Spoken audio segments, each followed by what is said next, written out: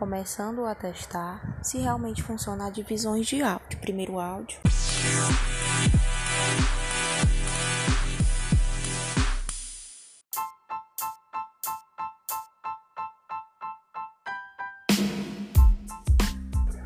Agora vamos para o segundo áudio. Esse é o segundo áudio, tá ok? Terceiro áudio. Testando.